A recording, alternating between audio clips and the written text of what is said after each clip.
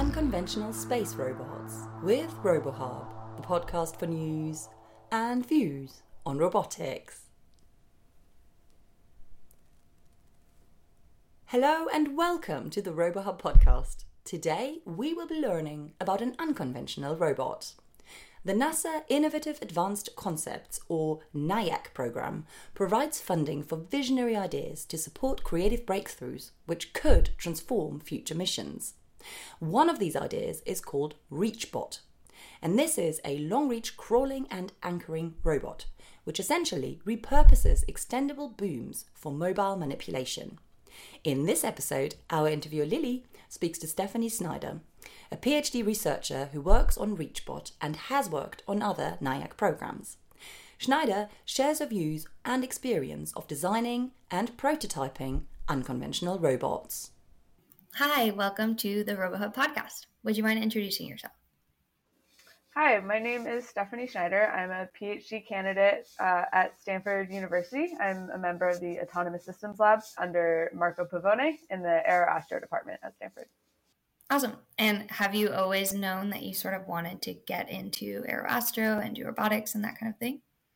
No, I didn't really know what I wanted to do, but I have always been interested in space from watching rocket launches at a young age. And then I got into electric airplanes for a while, and then I kind of got back into space.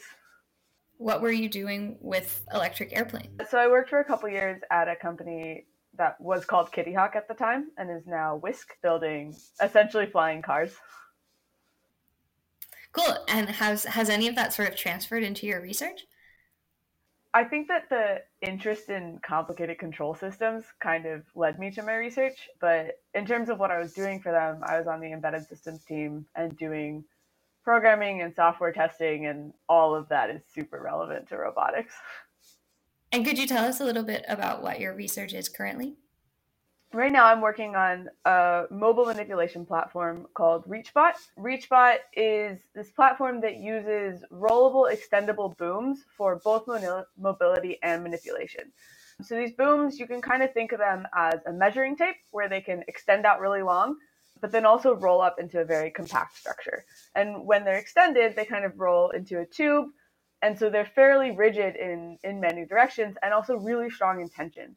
So we can use this to apply large forces onto the environment, which is helpful in a lot of different situations. So Reachbot kind of came out of a need for a manipulation and mobility robot in a bunch of different environments where gravity doesn't really help you. So for example, we've looked at on the space station, if you have robots that are going to help with maintenance, they need to be able to, for example, tighten a wrench or pull an object that's velcroed onto the wall off of the wall. And then we've also looked at low gravity bodies like asteroids or comets, where you don't really have enough gravity to use, a traditional rolling rover for mobility. And so you need to be able to anchor onto walls. And then kind of extending and increasing gravity, we've been looking most recently at planetary bodies. So like caves on the moon or cliffs and caves on Mars, where there's a planetary gravity there, but you also want to look at surfaces and explore surfaces that are maybe overhanging or roofs, or, these caves have all of these interesting geometries. And so you might need a robot that can anchor onto surfaces to kind of climb around those environments. So these reachable booms, they're kind of like limbs. How many does each robot typically? So before I answer that question, just a disclaimer, this robot is pretty early stages. And right now we have a planar version that has 4 arms. And so it has, full degree of freedom within the plane. And then we've talked about for 3D, we would probably need 7 arms to still be able to hold yourself in a well-controlled position, and then also reach out, re-grasp your extra arm, and then move forward. But that question also depends on what are the degrees of freedom in your shoulder joints? Are there passive degrees of freedom and active? And so that's kind of we're still looking at, how many arms and where they would be on a robot. Awesome. And what's sort of the advantage of using this mobility tactic versus other ways of doing this, like maybe shooting air in one direction to go the other way, or having suction cups, or other options? Yeah, so there are a ton of other options that, depending on what application you're looking at. You mentioned using like air, using thrusters, which is a paradigm that they're talking about a lot for the space station. For example, our lab has also done research with the Astrobe platform, which has little thrusters to like fly around. It's this free flying robot. So it has this like very precise mobility in a low gravity or microgravity environment. And the issue with that is that your thrusters are also the only way to get a forceful interaction.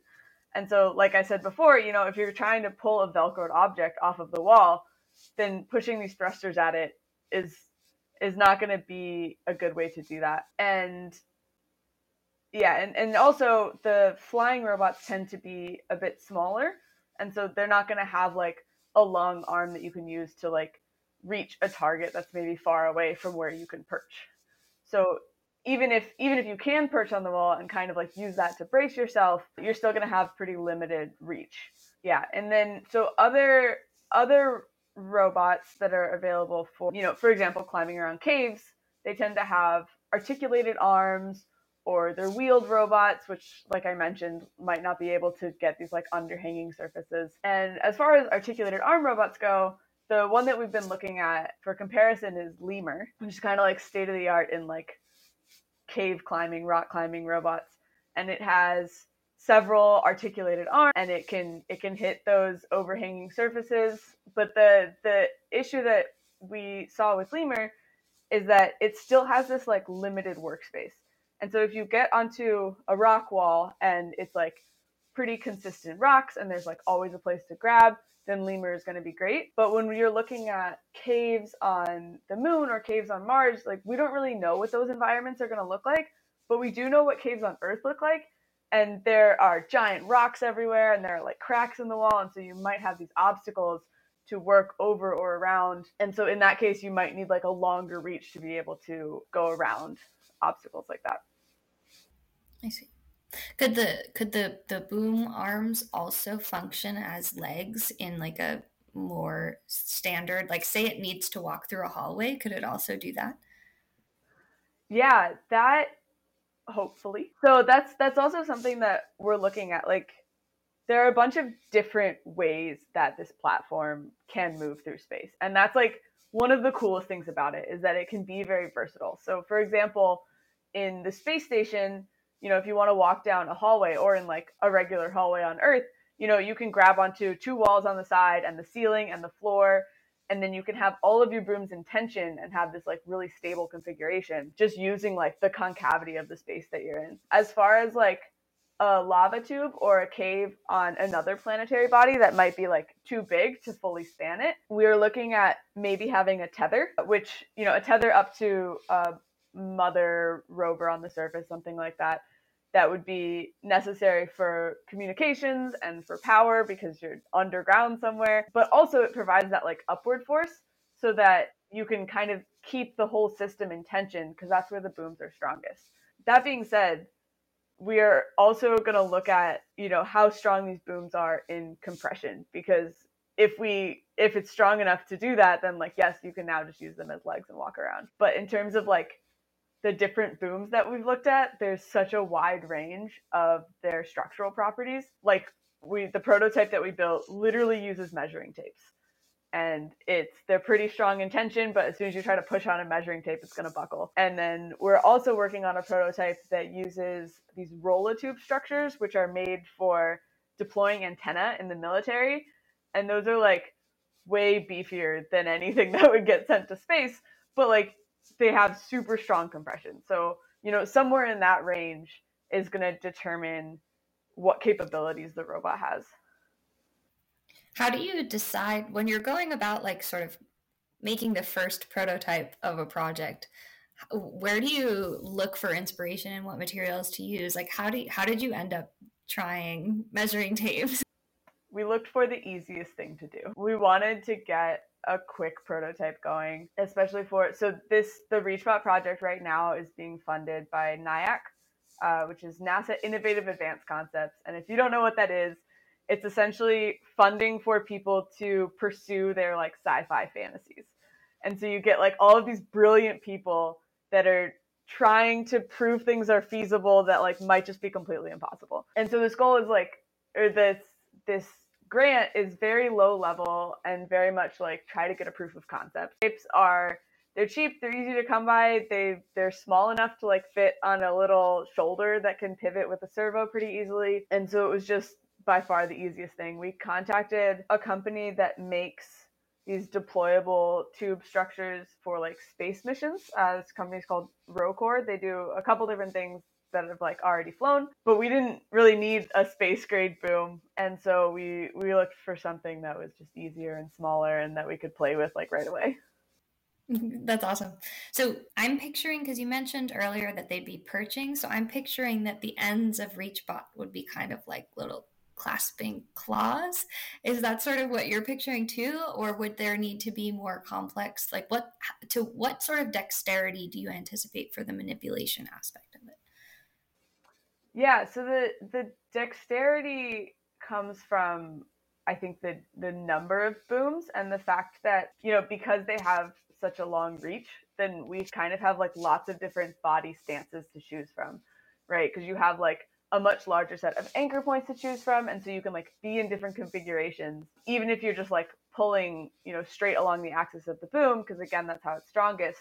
You could like kind of configure the body of the robot and all the booms to like get the angle. But in terms of the end effector, that's actually another like big focus of study that we're working on, and we work with Mark Kokoski's lab, is the BDML at Stanford. They do a lot of bio inspired manipulation designs and grasping solutions, and so we've been working with them a lot to build the end effector essentially. And so what we have right now on our prototype is, it's kind of like the microspines that like Lemur and some other robots have used on rocks, but it's much lighter weight because we're trying to put it on the end of this skinnier boom, and we're grasping lava rock. So it's essentially this like passively triggered gripper that we can like remote ungrasp the surface that we're grasping. But we reach out and then it like grabs onto the rock, and then we're using these like leather sewing needles that are made for leather, so like beefy sewing needles on like individual springs, and so it kind of like fits the contours of volcanic rock, which is very bumpy. Would the sewing needle actually enter the rock? It doesn't pierce it. If you've ever seen like a volcanic rock, there are like all these little holes and cavities, and so it kind of like, yeah. And so there's like all these different irregularities that the needles can just like find and hold on to. And then they're very strong in tension. But that's also, you know, just one end effector for one application. And like Reachbot as a whole, you know, for example, if we were going to put it on a space station, we would probably want something like the gecko inspired adhesive end effectors, which the BDML has also worked on a bunch for grasping onto flat surfaces instead of like this volcanic rock. I see. So going off of that, for different tasks, you'd want different end effectors.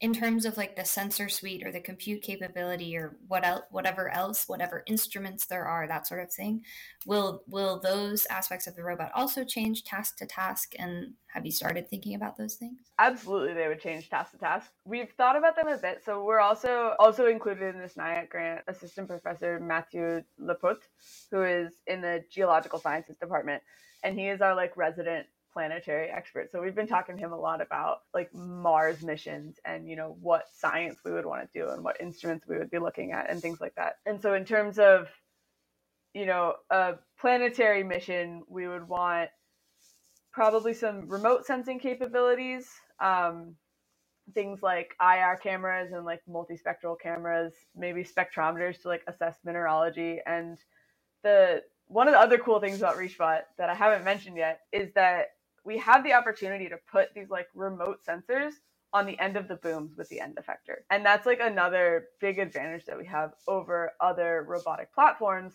is that, for example, if there's a crack that a robot is not going to be able to get into, we can just like stick a sensor down there. And there's some amount of evidence that like if there are going to be like signs of life or biological substances at all, like they might be in those little cracks. So that's like an important scientific goal. And then also separately, you know, if we're trying to get like a whole stratigraphy image of like a cliff wall, for example, you also want to know what the context of all the measurements that you're getting. So putting these like remote sensing things on the end of booms, you can kind of like reach out your arm and take a picture of the entire wall, figure out the context of each individual measurements.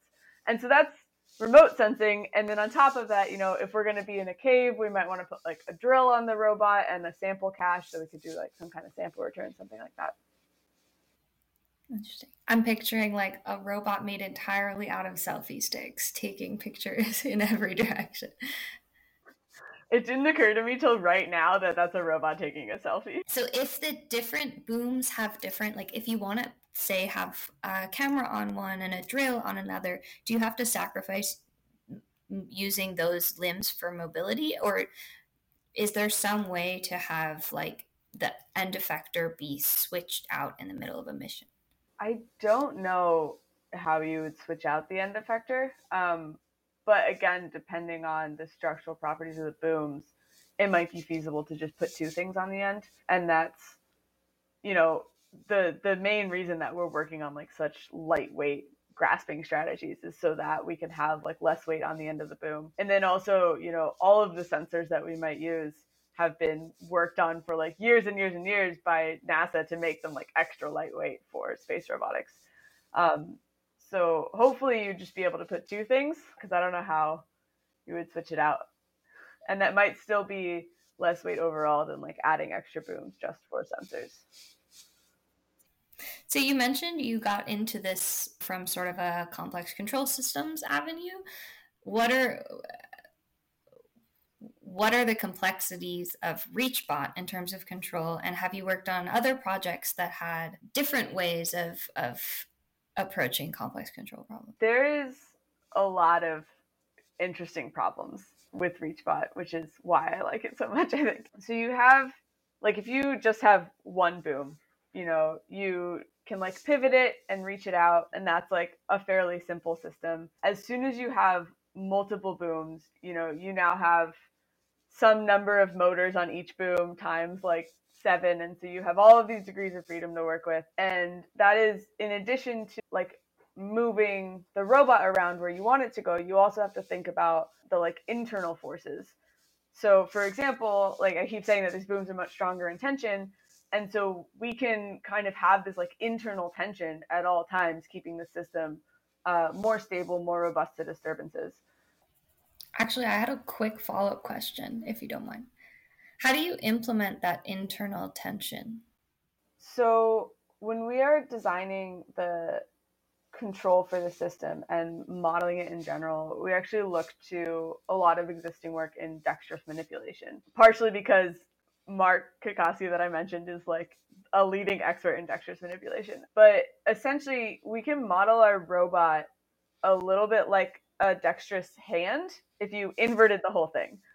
And this is hard to explain without drawing pictures, but I'm going to try. So when you have a dexterous manipulator, it is pushing into the object, and that's how it manipulates it, right? And so you have these contact forces that are all unisense contacts, which means that they should all be only pushing in on the object, otherwise you lose that contact.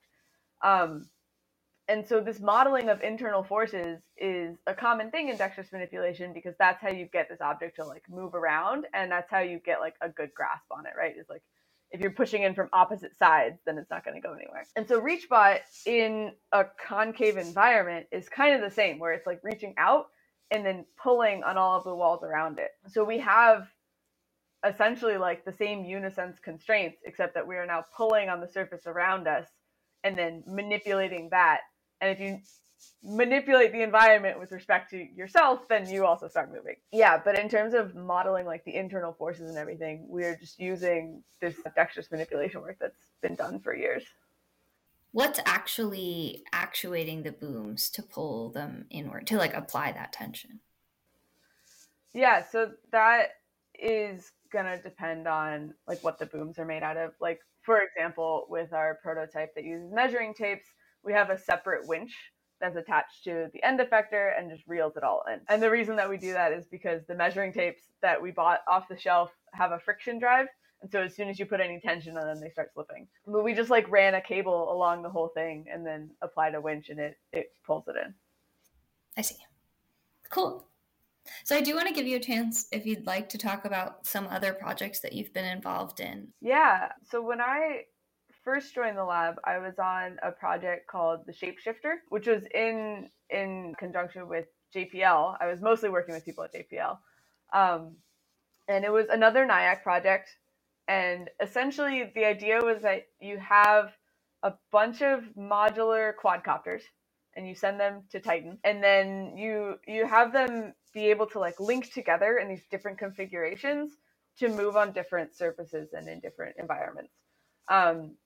So obviously, as separate quadcopters, they can fly around, which is great on its own. And then we were looking at, well, could they like link up and form a ball and then use the rotors to kind of like actuate the ball and get it to roll along the surface, thinking that would be a more efficient means of mobility. Rolling versus flying tends to be more efficient. And then we were also looking at, we didn't really get into the detail of too many other mobility modes, but, theoretically we could like stack them and then kind of use them as a torpedo to go through, I was going to say the water, but the liquid methane that's on Titan. And then also having like so many robots, we could form like a communication chain to go into a cave or something and then still like link data back up to the surface. So in the mode where they've sort of interlocked to create a ball, how do they do that? So the prototype that we made had two. It wasn't quite a ball yet, but we essentially had two quadcopters and each one had this like half cylindrical shell. And then we had electromagnets that like latched them together to form a cylinder, and then it could roll like along that axis. And depending on, the orientation that it was in, different rotors would like turn on or off to always be propelling it forward. Interesting. So it sounds a little bit like you work at the intersection of like complex modeling of systems and actually trying stuff and seeing what works.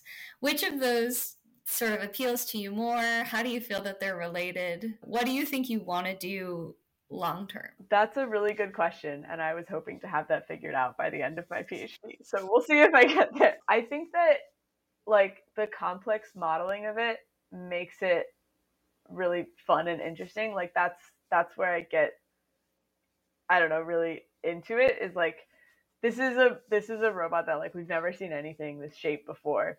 So it's kind of like starting from zero. Like, how are we going to control this? How are we going to like even know what it's doing? If you have like a bunch of quadcopters linked together and rolling around, like how do you know which one's on top?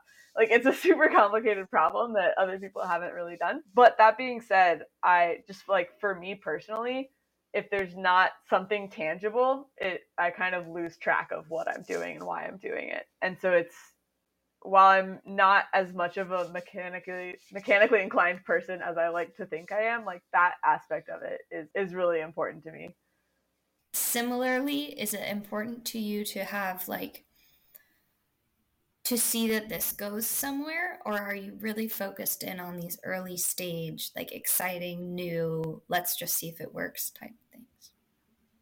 I think that it's actually not as important to me to see that like these specific ideas go somewhere, because I think that, like, to be honest, most of them don't. And that's one of the things that I love about like this NIAC program, is that there's like, I forget the exact number, but like 20 or 30 phase one, which is like TRL 0 basically, every year. And most of them don't come to fruition. Most of them don't like fly to space or whatever it is that they're proposing. But there's always like things that are learned and applied somewhere.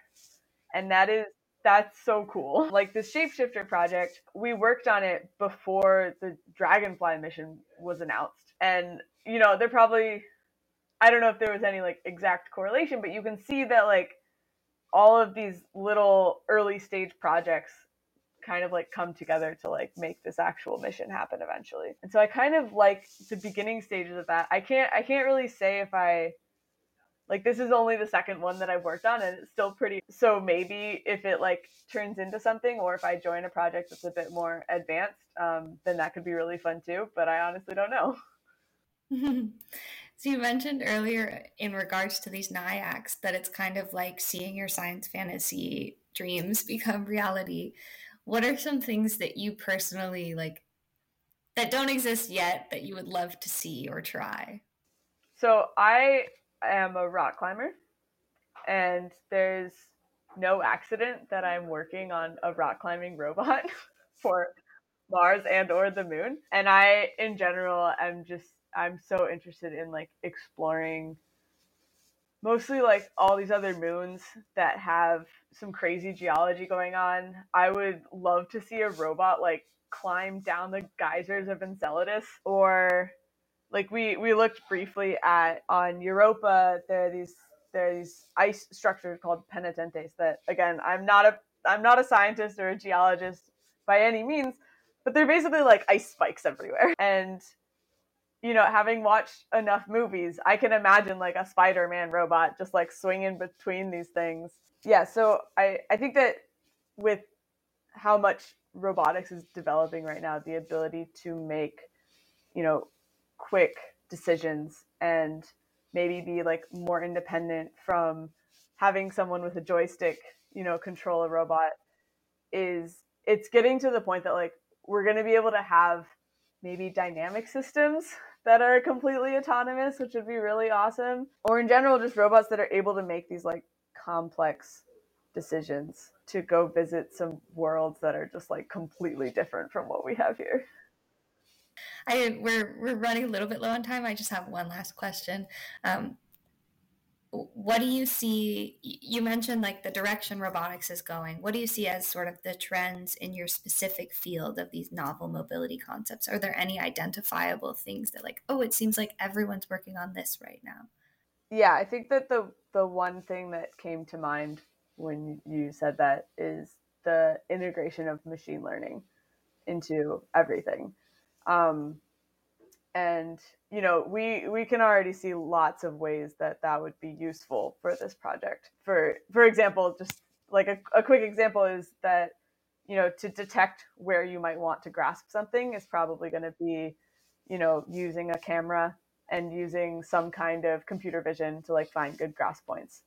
And so I think I am also not an expert in machine learning, but it just seems like it's going to change the things that we're able to do.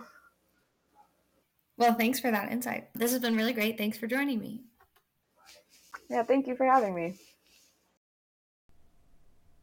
And that's the end of today's podcast. As always, simply go to robohub.org/podcast for more.